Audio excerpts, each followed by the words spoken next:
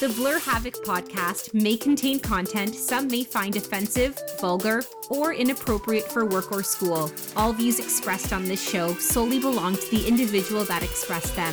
Viewer discretion is advised.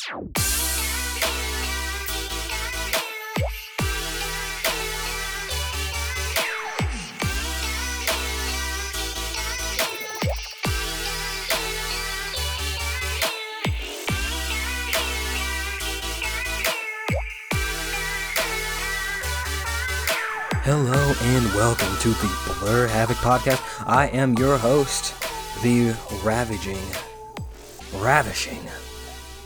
very hot Alistair Hagen. And I mean that literally because I just got back from the gym. I am hot. Oh my goodness me.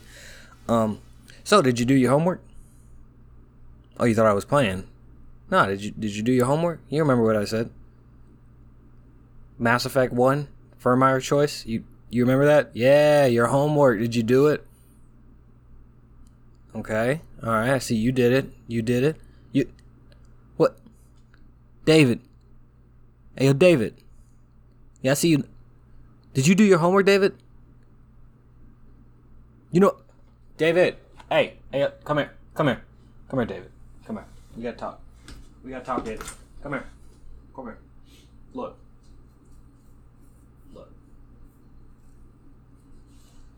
We already talked about this, man. I done already told you. If you come in this class without your homework one more time, I'm gonna fail you. And here you are, in my class, without your homework, again. Get out of my sight. Go. Leave. Get out of here. You fail. David.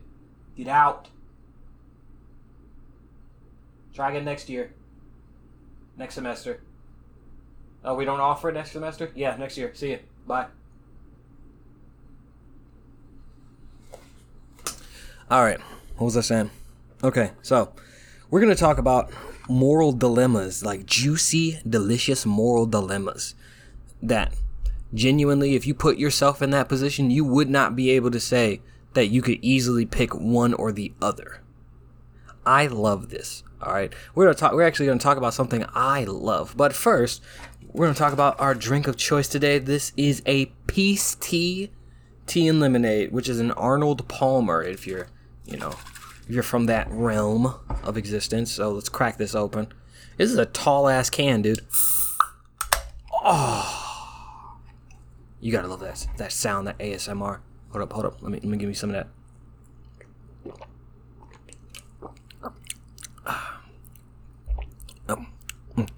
Yeah. All right. Sorry. I didn't mean to arouse you in such a way. But yeah, let's talk about moral dilemmas. So let's start with your homework, right? Mass Effect 1, the Quagmire choice. Bro, let me tell you.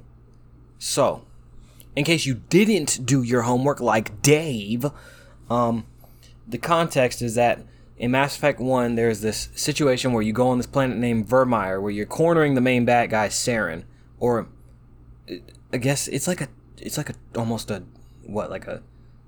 15-year-old game, so I'll just spoil it.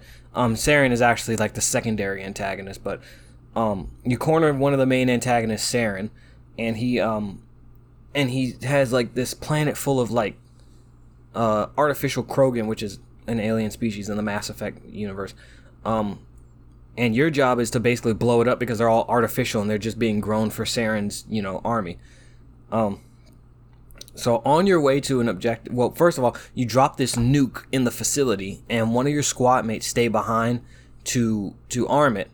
While on the other side of the facility, you have another squad mate that you gave to the Solarian Special Task Group that's on there, which Solarians are another race of beings in the Mass Effect universe. And at some point, you're going to go give support to your other squad mate that's helping the Solarians. But on your way there, Saren sends a Geth-like squadron to the nuke site. And your team at the nuke site gets swarmed. So in the middle of that, you have to choose between going to save your teammate that's with the Solarians or your teammate that's arming the bomb. And it varies depending on if you chose to who you chose to give to the Solarians. Whoever you chose to give to the Solarians, the other teammate will automatically arm the nuke. So if you gave Ashley to the Solarians, then Caden will arm the nuke. Now, what makes this interesting is if you romanced Ashley as a male shepherd, which you can't romance Ashley as a female shepherd because she's a Christian.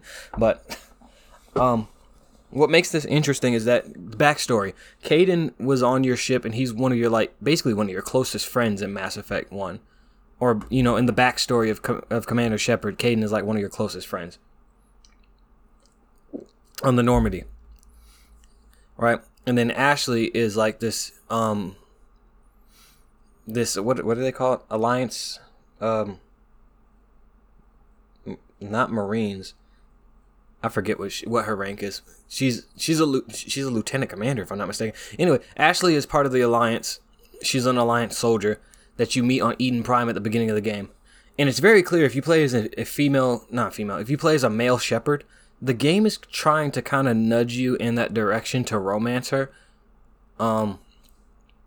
You can avoid it if you want to. If you don't want to, romance her, you don't have to. But the game is not even subtly, it's actively trying to push you in that direction, or it's trying to push you in the direction of romancing Liara or Ashley if you're a male shepherd. That the game's trying to get you to romance one of them.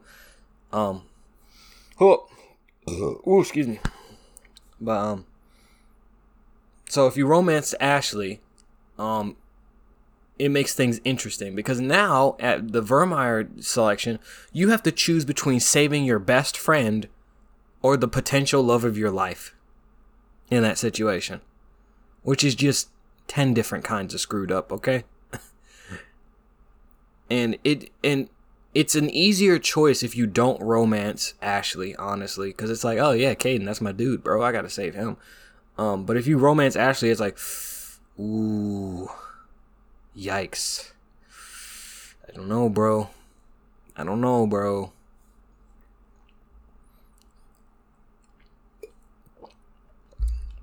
And sadly, Mass Effect never gets to that level. It never gets back to that level of gut punching, like really hard decision making.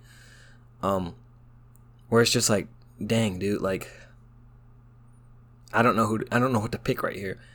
And the last time I ever felt like that was actually surprisingly in Cyberpunk 2077. That was the second time I'd ever had a decision where I was like, damn, I really don't know what I need to pick right here. And it was in the mission. It's kind of a side mission, but I was surprised by how hard this decision was for a side mission. It was in the mission where spoilers, I guess, because there's still people that haven't played this game, I guess. But in Cyberpunk 2077, there is this side mission, there's this mission branch, storyline branch, involving this politician named Jefferson Peralez. And at first you do this side mission for him where you try to figure out who assassinated the mayor of Night City.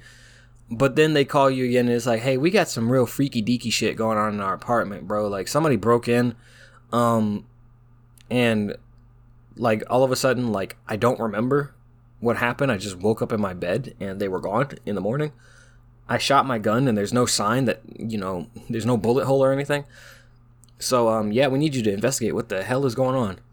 All right. So, you do a bunch of things. You find some secret rooms in the apartment and stuff.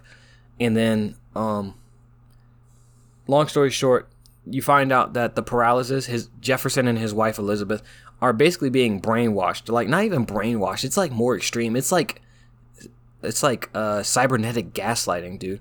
Where they're having their memories replaced by this secret organization that, to be honest, is not. You never find out what this who or what this organization is, which makes it really freaky. But basically, Jefferson and his wife have their memories replaced. They're remembering vacation. Jefferson's remembering vacations they never went on. He's saying he didn't have a brother when Elizabeth's like, yeah, he did. And if you go to the it's like the cemetery thing out in out in, like, on the edge of town, you'll find out, yeah, he does have a brother. They literally erase the memory of him having a brother out of his mind, which is terrifying. But that's not the hard part. The hard part is that Elizabeth knew the entire time, and she asks you not to tell him. So now you have a choice when you meet up with him, because he wants to know your findings, right? You either tell him a lie, saying that it's his private security that was spying on him, or you tell him the truth that someone has been brainwashing him. And that was genuinely one of the hardest choices in a video game I've ever had. Really hard, because it was the conundrum of, do you tell him and set him free from this facade, or you don't tell him for his safety? And there was no right or wrong answer. It was definitely a morally gray situation. My dog likes to get in my tub for some reason.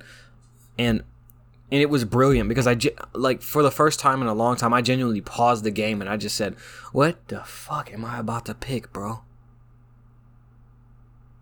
And to tell you the truth, the first time I did it, I picked to not tell him.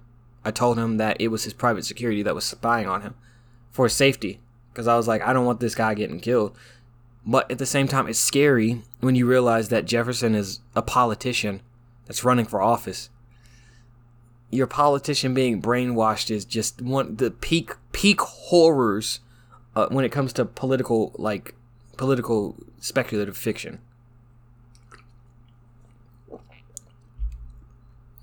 Now, if you don't tell him, he lives a life and he gets elected, and he's the mayor of Night City now, and he's none the wiser.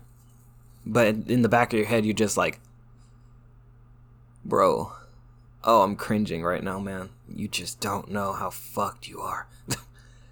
But the second time, I did tell him, and in the credit sequence, he's spazzing out, and he looks like he's lost sleep. He's paranoid. He's afraid to take his medication because he doesn't know which one is brainwashing him. He is out of it, and it was genuinely just. It was one of those things that it's one of the quests that genuinely stuck with me because of how hard that choice was. And I've done a lot of thinking, and I'm trying to figure out what exactly makes that kind of choice hard. And like I said in my previous episode, one of the things that makes it hard is that you can't have it all. There's no one, there's no one choice that's, perfect. Like in the situation with Blur Havoc, where the previous episode I was talking about a speculative Blur Havoc 3, where Alistair had to choose between peace in his time versus the love of his life. Where going back in time and saving the love of his life creates this war-filled, chaos-driven reality that is the Blur Havoc universe, while not going back and saving the love of his life, Melanie, will create peace in his time, but the love of his life, Melanie, dies.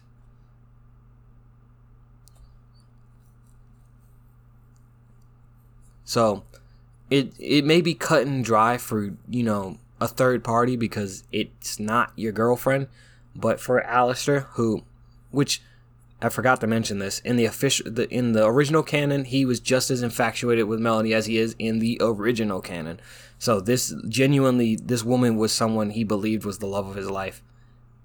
Like his one and only, his soulmate. So he was like, do I sacrifice my soulmate? Or do I sacrifice the peace of the rest of the world? And it's hard to say what you'd do in that situation. Because I bet you there's a number of things you probably ask yourself, such as, would you even remember her? Would you remember what you had? Would you forget everything once you decided not to save her? Or would you remember the love that you had for this woman and you'll never be able to have it again? And that's what makes dilemmas like that so engaging, is just the fact that it gives you a really screwed up decision that you have to make. And the two factors being, it's got to be two things that you really, really want. And the second factor being, first factor being, there is two things that you have to really want. And then the second factor being that choosing one of them makes the other one unavailable. You cannot have both.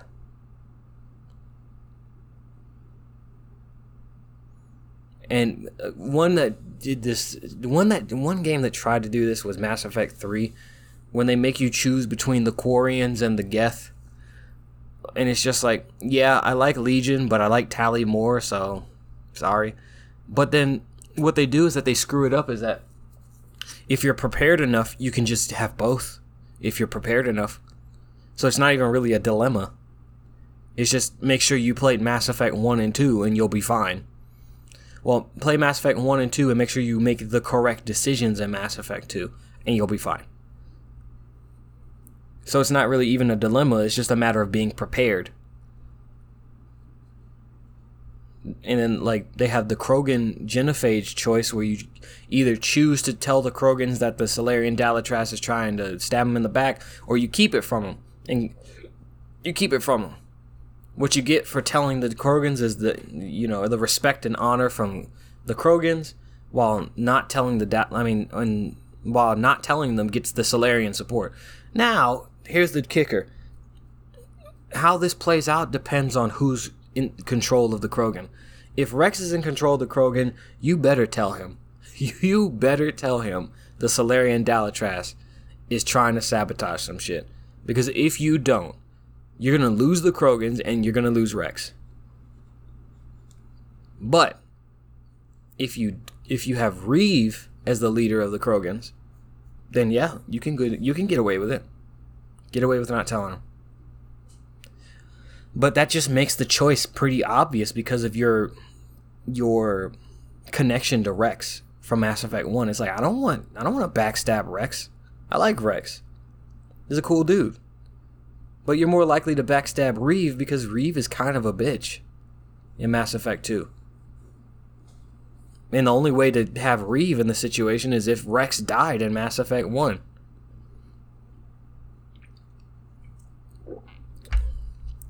So that's not even really a choice. It's a matter of, what did you do in Mass Effect 1?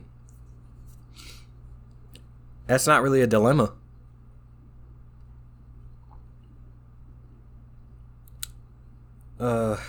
Let's see. Mass Effect Andromeda tried to do this, but they made the consequences irrelevant. So basically, you're on this Ket.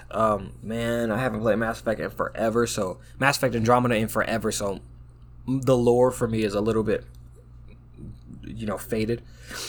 But basically, you're on this Ket ship that's connected to the Solarian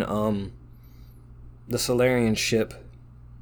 What do they call those things? Like arcs? I forget. But basically, the Ket is connected to this Ket ship is connected to the Solarian ship, and you have to board the Ket ship in order to get the Solarian ship to be detached, right? While you're on the ship, you find out that there's a team of Krogan that have been abducted by the Ket, and you have a chance to free them.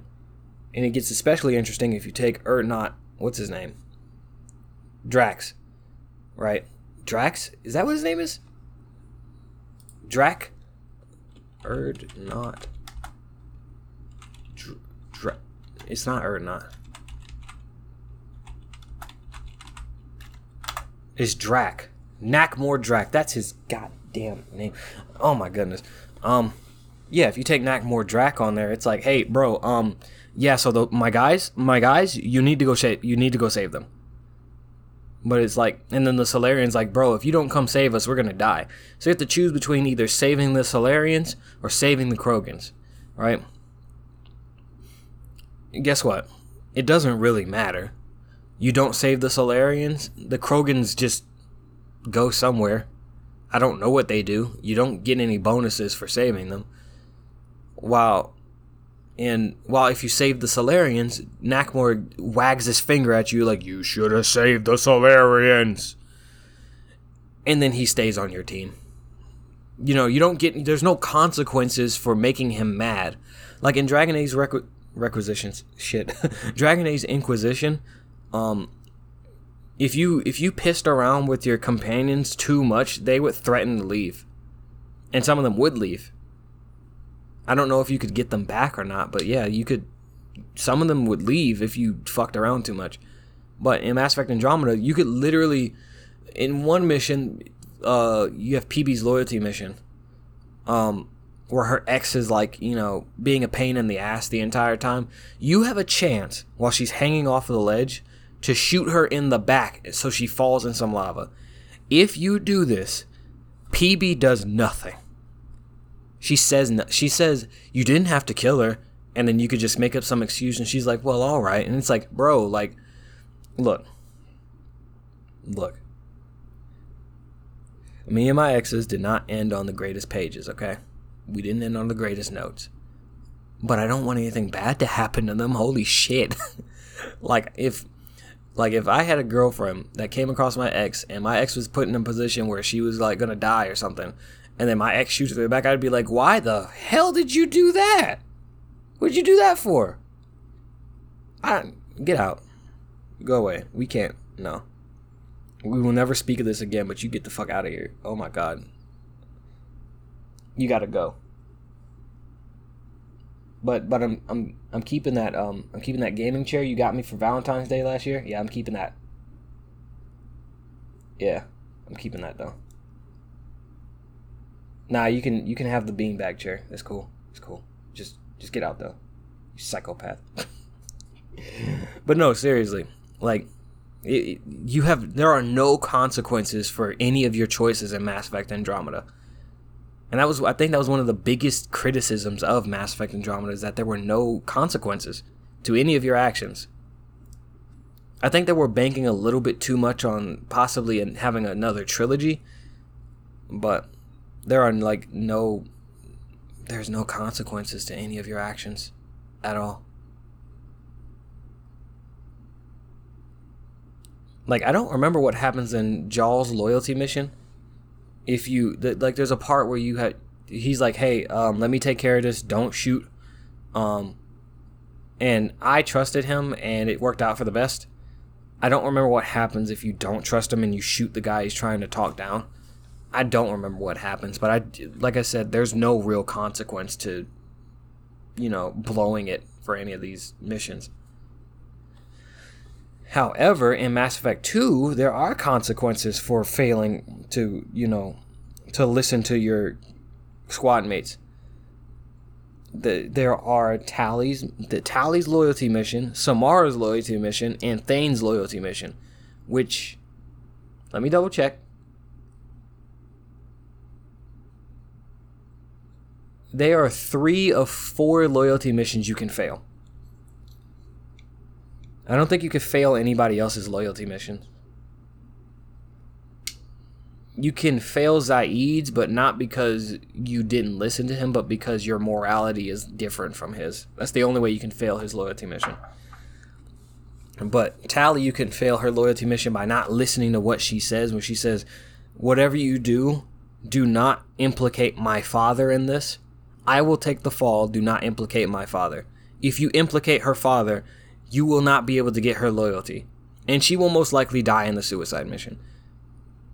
Thane, if you fail to trail the guy, the hit that, you know, his son is after, if you lose the trail, you failed the loyalty mission because you weren't paying attention. And then Samara, if you fail to seduce her daughter and lure her to her apartment so Samara can get her with the 2-piece, you fail the mission because you weren't listening to what Samara said. Samara specifically tells you what turns her daughter on. I don't know why she knows this, but she tells you specifically what turns her daughter on and what turns her daughter off. If you fuck around and you tell her the things that turn her off, Morinth will leave and you will fail the mission. I have no idea why I failed that mission so many times when I was playing it the first time in 2011. Then again, I was a really stupid child, so That's probably why. But I guess that's the bigger picture I'm trying to bring about in this episode, is the idea of consequences. Where are they? Where have they gone?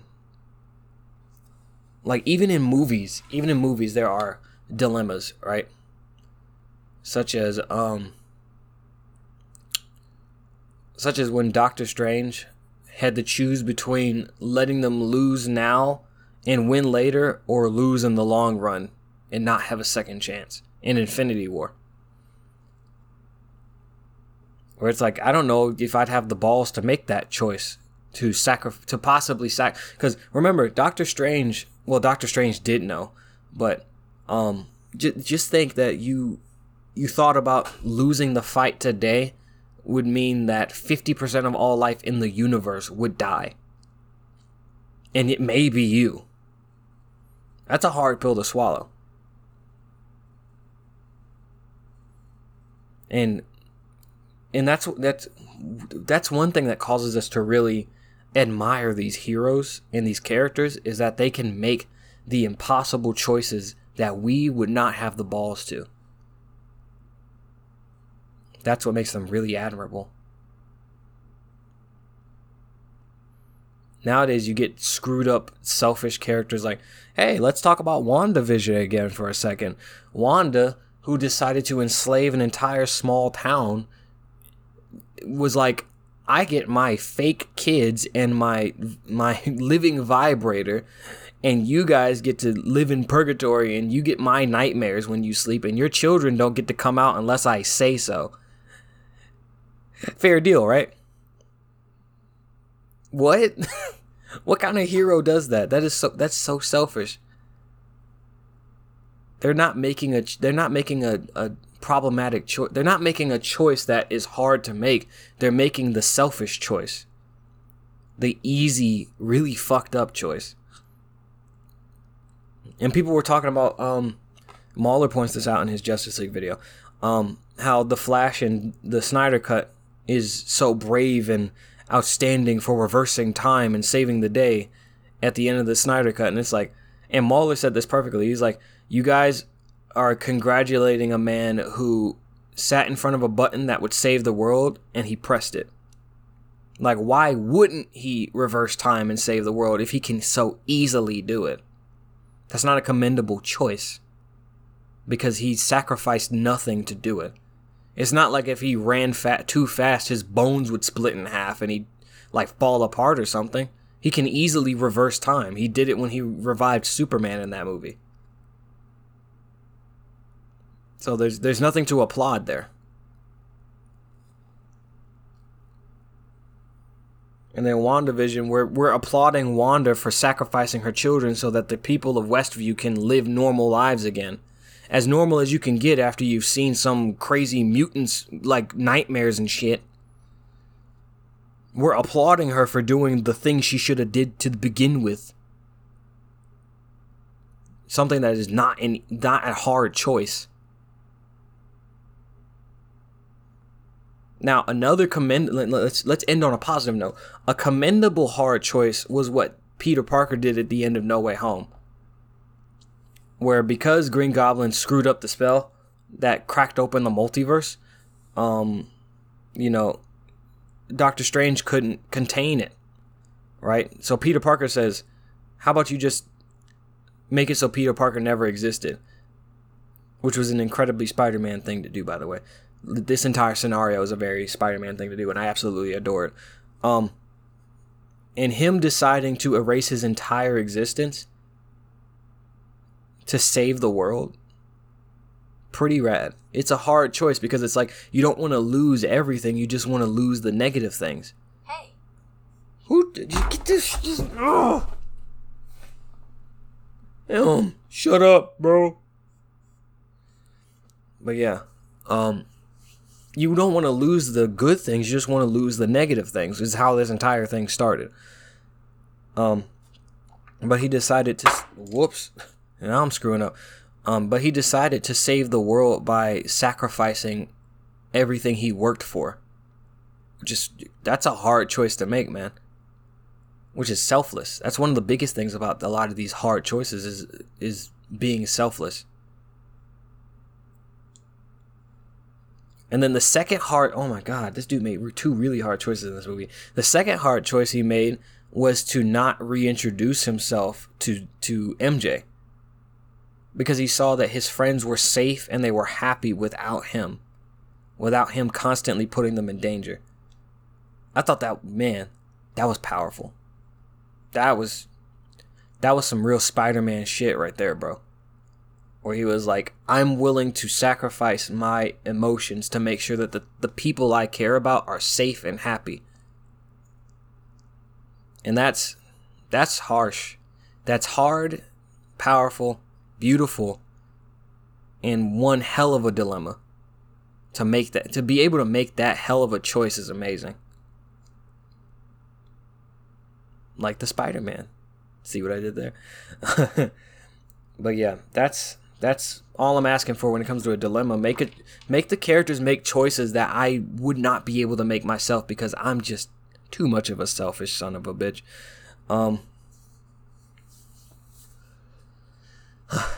Like stuff like that is just, I love stuff like that because it makes your character really admirable to have them make choices that nobody would want to make. But yeah, that's all I've got for today. I'm gonna finish this peace tea.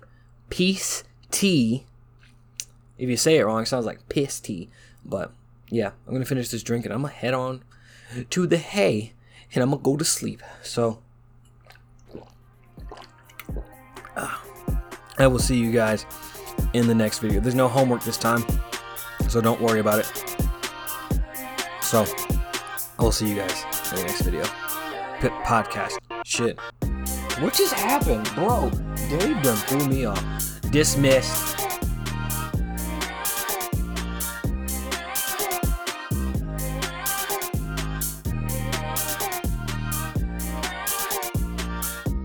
Thank you for listening to the Blur Havoc podcast. Purchase the Blur Havoc book series on Amazon Kindle or paperback today.